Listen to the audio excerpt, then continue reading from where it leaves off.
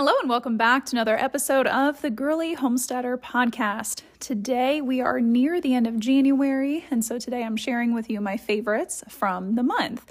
I know it seems a little bit early to be doing that because it's only the 24th when this episode comes out, but crazy enough, next week on Wednesday it'll be the 31st, and so I'll be talking about my February goals then. But for today I'm talking about some favorites. I have a couple things in the kitchen. And I have a sourdough update. I was kind of like racking my brain a little bit to figure out what to talk about today, just because, again, it's cold. It's January. And so not much is really going on, and we're just trying to deal with a cold here. So I'm going to give you a big sourdough update.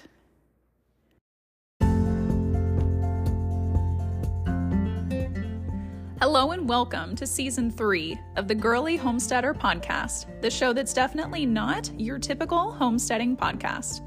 I'm your host, Laura, a girly homesteader living in Xenia, Ohio, with my husband, chickens, bees, and garden.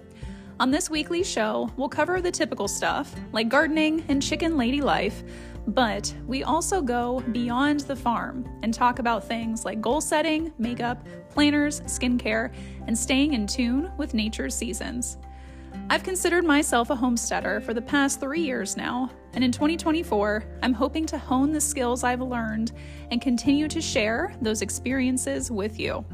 So, welcome to this girlier side of homesteading, where we can grow and flourish together.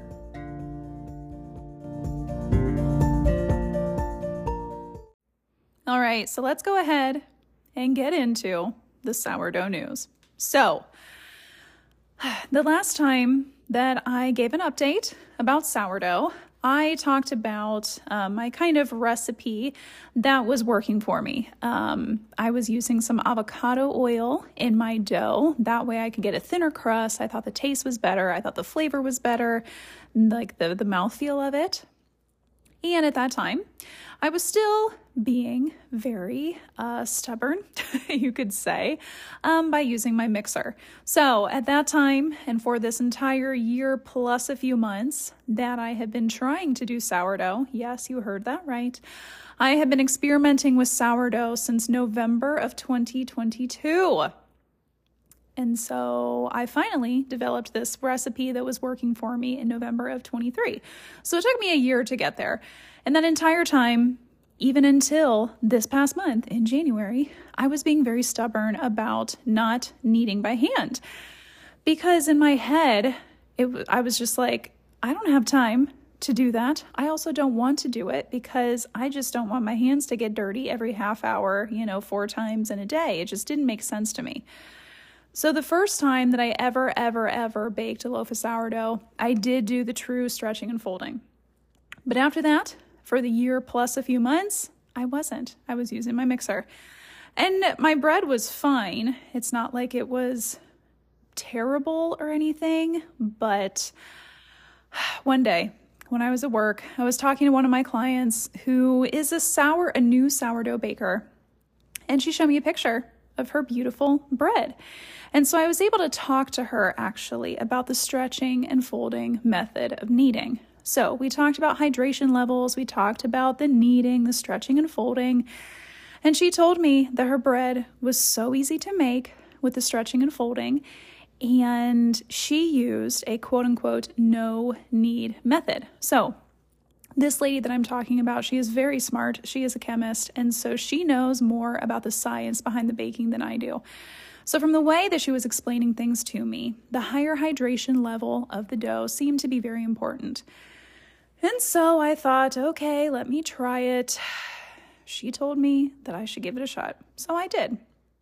So my previous loaf recipe, it's a 400 gram of flour loaf recipe, and that is simply because it's just me and my husband, and I don't need a big old loaf of bread. So I was doing about 275 grams of water or liquid total, including my avocado oil. And so what I changed was very, very tiny, but I added 25 more grams of water so that I have 400 grams of flour and then 300 grams of liquid. 275 of those are from water and then 25 are from avocado oil. I also have 100 grams of starter and then about, 8-ish grams of salt. That's my basic recipe. So when I was making it, I could tell, oh boy, this is a lot more wet. And I was positive that it was going to be a mess, that it was going to be so sticky and a pain in the butt. So I did my usual mixing by hand method. This time though, I did it in a Pyrex bowl. And I mixed it with a spoon like I normally do until all of the flour has been absorbed. And I let it autolyze. I let it sit for an hour. And so I went in for my first set of stretching and folding after that hour. And it was a little bit messy, but it wasn't as messy as I was expecting, I guess. So I wet my fingers and I just stretched and folded it a few times until I could get it to kind of make like a ball, I guess, in my bowl. So then I set a timer for a half hour. And when I went back to do my stretch and fold, I was like, this is going to be annoying, so sticky and messy. Well, I wet my fingers again, did 2 stretches and folds probably, and I was shocked, absolutely shocked by how different my dough felt.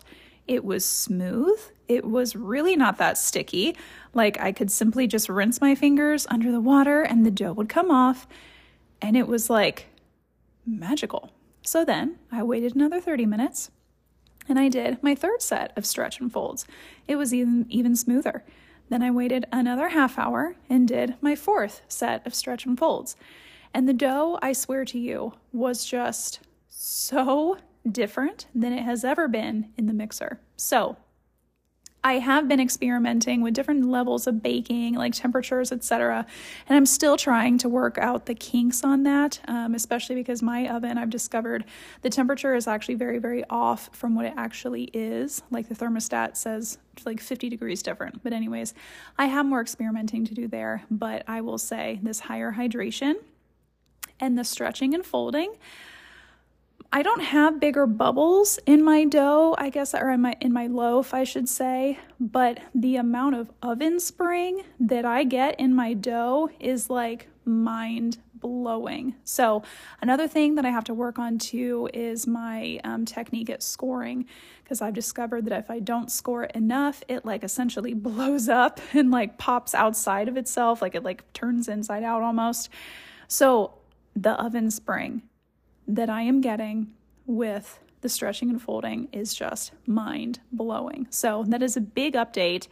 And I guess a favorite for the month of January, just because I have now made 3 loaves in this way. The first one I definitely think was the best one, and I baked it at a slightly lower temperature than my second one. I liked the color on it. It was nice and soft. And the good thing that I did with that first loaf is I scored it pretty deeply. My second loaves, or my 2 loaves after that, I didn't score them as deeply, so it didn't get as much oven spring. I also baked it too hot and made the crust like set too much. So again, I still need to practice with my oven specifically and my baking times and temperatures.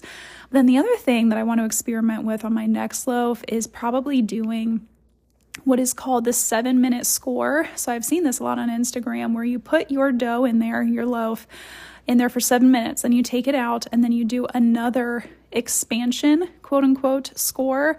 So basically you do like your pretty scores, your shallow ones first, and you let the crust semi set up. And then by taking it out, you can do a much deeper score, and that allows you to get a prettier, more like even rise and oven spring on your loaf. So that is what I want to try next. But I gotta say, I am kicking myself because if I wouldn't have been so stubborn a year ago, I don't think I'd be a master of sourdough, but I'd definitely be a lot farther along in my sourdough journey. So if you are like me and you think that the mixer just makes things easier, honestly, it doesn't, because seriously, there's less dishes to clean, first of all. And second, just simply wetting your fingers, grabbing the dough, pulling it up a few times, that is so much faster than doing like the minute that I was doing with my mixer.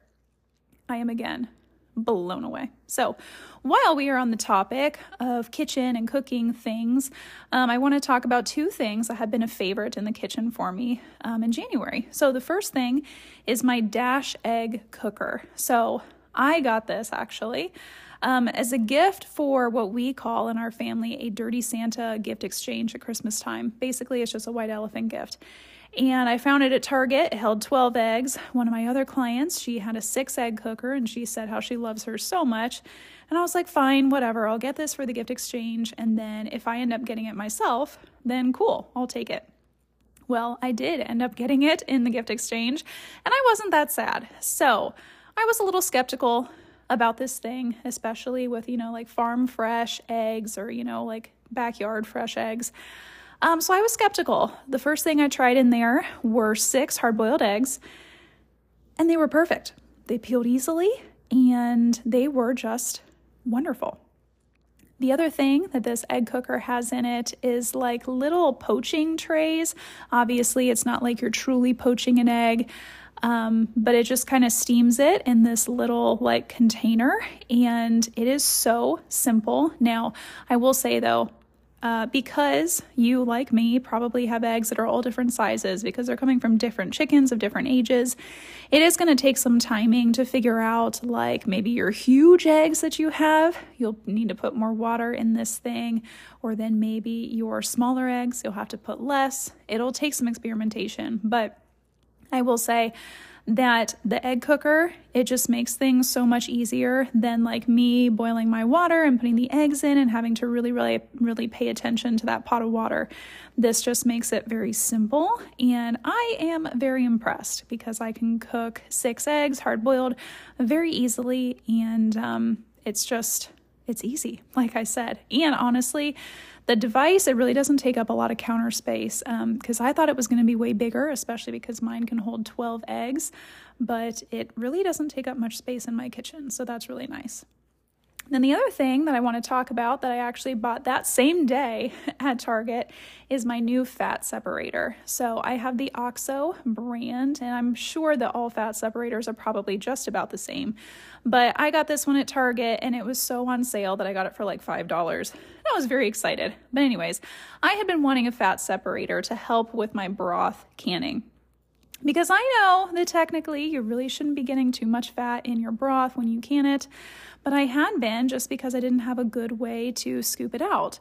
So I got this fat separator, and I've used it to make broth once, but then I've also used it for just other things that has been super, super helpful, like when making soups or I don't know, other stuff like that. Like one day, actually it was for New Year's Day, we did the typical pork and sauerkraut, and the pork shoulders that I buy from the farm that's near us, they are pretty darn fatty, and although I don't mind it, sometimes it can upset my husband's stomach. And so what I was able to do is pull out the pork from my Instant Pot, take the juices, pour them into the fat separator, and keep just the juice.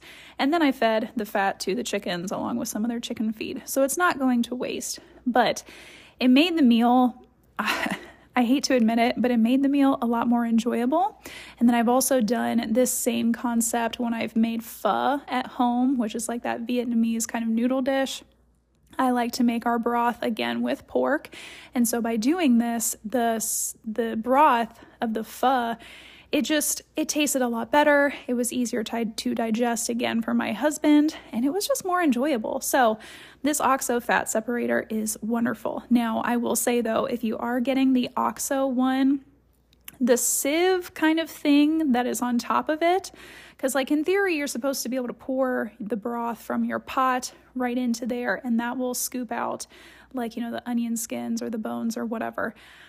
I will say that if you pour broth right onto that, because it's made of plastic and it's flat and the holes are kind of small, the broth splatters a ton. So I don't use that sieve. I just use another sieve that I have, like a wire mesh one that sits in there, and then you don't get any of that splattering. So if I were you and you do have or buy the OXO fat separator specifically, I wouldn't use the sieve that comes with it. But other than that, it's a great tool, and I am so happy that I got it. So I'm going to take a quick break here, and then after the break, I have 2 more things to talk about. One is about the garden and planning, and then one is about skincare.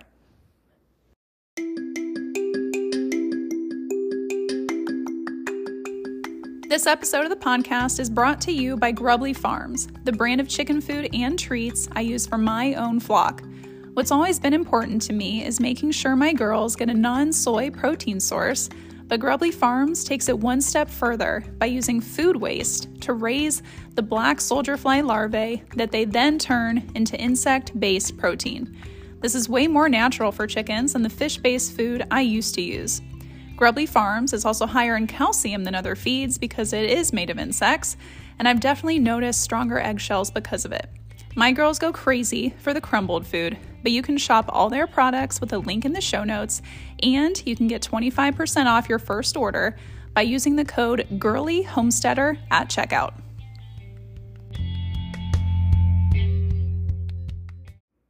All right, so I know that most of the US, we have just come out of super, super cold temperatures. And I know that here in Ohio, we don't even have it as bad as it has been in other parts of the US, but it has been very, very cold here. Our lows have been in the single digits. It's been really, really cold out. We had to protect our chickens. We put up a tarp around some of their area in their run. That way they could have some protection from the wind and stay a little bit warmer. We also put another panel heater in their coop that really only raises the temperature about 10 degrees. So it's not like we were giving them, 70-degree temperatures in the coop. We were just giving them like maybe 25-degree temperatures. But anyways, this cold, I am not going to lie to you, this cold has been so rough on my skin and also has been making my hair act totally crazy. And especially being a beauty counter consultant, the fact that the cold has been affecting my skin is a big deal. That just means that it is very, very cold. So I do want to talk about a skincare item. And this is something that I have talked about before on the podcast, but it is the Lotus Glow Cleansing Balm. And the reason that I'm talking about it again this month is because of the cold. So during cold temperatures outside, your heat in your house has to run and run and run. Generally, that ends up making the air very, very dry. And especially if you have to go outside throughout the day too to take care of animals or whatnot, your skin gets dried out even more. Here, it was also very, very windy, so add that wind on top of the cold temperatures outside, and it is very easy for all of the moisture in your skin to just disappear. So cleansing can become extra, extra important at this time of year when it's very, very cold and dry in the air. I do think that cleansing is important and it should not be overlooked any time of the year, because if you cleanse too much, you can strip the natural oils and moisture from your skin. But you can do that during the summertime, but it is extra possible to do that during winter. So I have been using the Lotus Glow Cleansing Balm with a second cleanser up until now because, my skin just couldn't handle it. I had to use the Lotus Glow Cleansing Balm in its traditional sense. So normally when you use a cleansing balm or a cleansing oil or something like that, you will apply it to your skin, maybe damp or dry skin, and then you will remove it with a warm, wet washcloth. That is the typical way to use this cleanser. And that is the way that I have had to use it recently, because that leaves more moisture in your skin and it is way less stripping of those natural oils in your skin that help to protect it during wintertime. But what I had been doing before this extreme cold snap is I would use the cleansing balm, and then instead of using a washcloth to remove it, I would use a separate cleanser. And that definitely works and it's fine, because it does, the perk about that is that you don't get the extra exfoliation of using the washcloth. But sometimes during this dry weather, you're going to get flaky skin, and that's just how it is. And so the gentle exfoliation of using the wet washcloth with the cleansing balm every night, it has really saved my skin this past week. And so I'm just putting a plug out there for the cleansing balm. It is wonderful. I will gladly send you a sample. Or you can shop it. I'll put the link in the show notes. But even if you don't want to use the cleansing balm, Try some sort of cleansing balm or cleansing oil, even if you don't have a specific cleansing balm that you can use or something that you want to try. If you have avocado oil in your pantry, that's all you need, okay?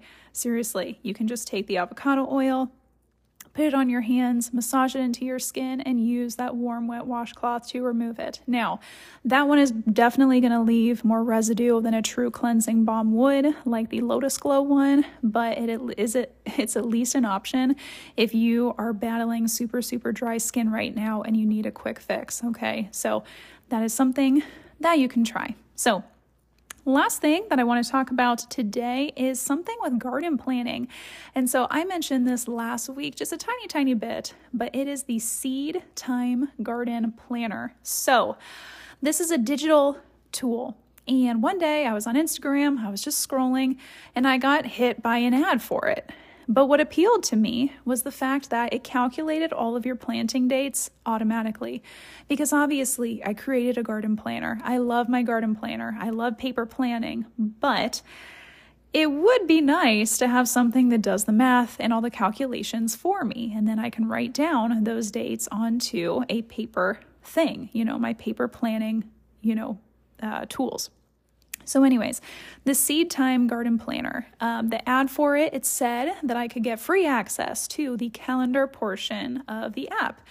And so I signed up. I said, whatever, it's free. Let me try it.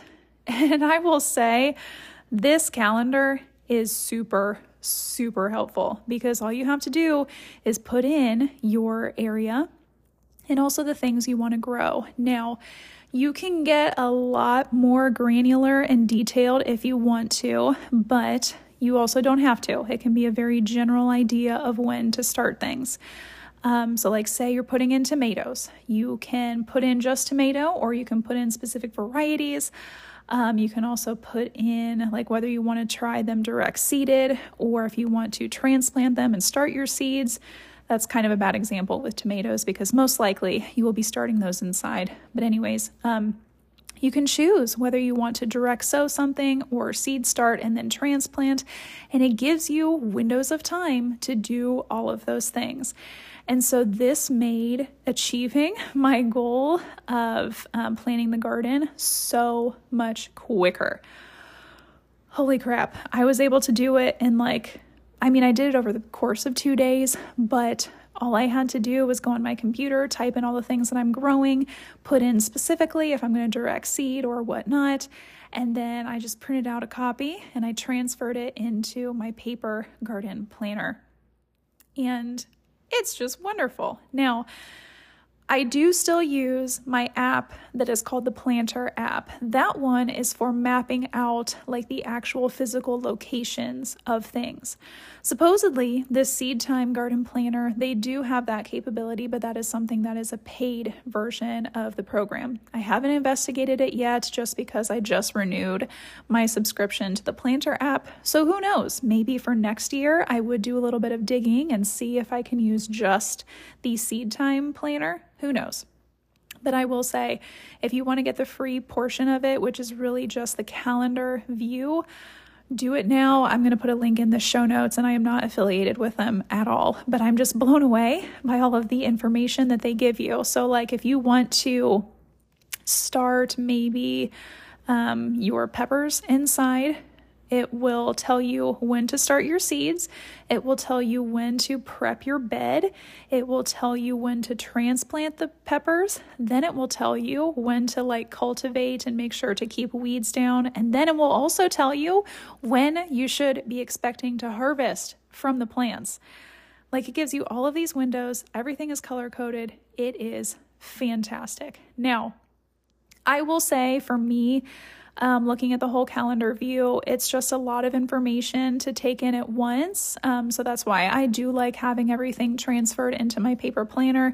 But in the digital view of the Seed Time Garden Planner, you can pick and choose which things you want shown on your calendar, etc.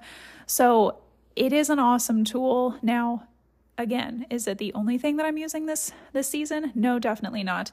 But for doing all of the math and figuring out my dates, it's just awesome. Now, another thing that I should mention too, You can also override the dates. So say you are like me, where you have season extension over some of your garden space, like I have my low tunnels. I technically can start things earlier and I can also extend my season. Well, all I need to do is just drag and drop the date that I want to, like, say, direct sow radishes. I can drag and drop that date, and it will tell me, like, hey, if you want to start this early, you're going to need some season extension or some, like, protective things over your plants. But as long as I click OK, it just moves it and it positions all of the tasks that are related to planting those radishes. So, like, this calendar thing, it's so cool. So again, I'm going to put a link to it in the show notes. As of right now, it is only available as a web-based thing. There's no app, but they have told me that they are in the works of creating an app. So I do think that it's going to be an awesome tool. So right now it seems like it's very new, like it's kind of like in its startup stage, I guess you could say. So if I were you, I'd try to get into the free version as quick as you can, because it's probably something that they're going to make you pay for in the future. At least that's what it seems like to me. So anyways, the Seed Time Garden Planner is fantastic. So let me just do a quick recap of my favorites from the month of January. First off is stretching and folding. My sourdough.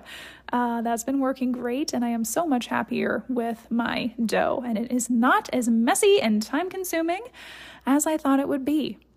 Next thing is my Dash egg cooker. I'll put a link to that in the show notes too, along with the OXO fat separator, and then the Lotus Glow cleansing balm, and also the Seed Time Garden Planner. So not a ton of things to talk about this month, just because, again, it's cold. It's still semi-boring here around the homestead. This super, super cold that we've had has definitely pushed back some of my goals a little bit. Like, there was no way in the world that I was going to go outside to put together my garden bed, because there were no days where it was comfortable outside. And then also it snowed a decent amount here. And so I haven't been able to get my soil amendments on my soil yet. The good news is that this week it is going to warm up, it's going to rain, and so my soil should be bare here at some point, and everything will be nice and dead, and I can start to prep my beds, hopefully, as long as it's not too wet. So anyways, next week I will be talking about my goals for February, and hopefully things can get a little bit more exciting, because I finally have seed starting to do in February. So I will talk to you next week.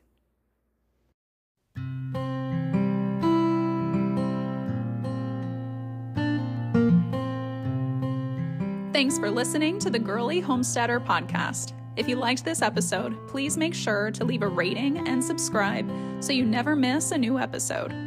I'll talk to you next week, but until then, I hope you grow and flourish in all the ways that make you, you.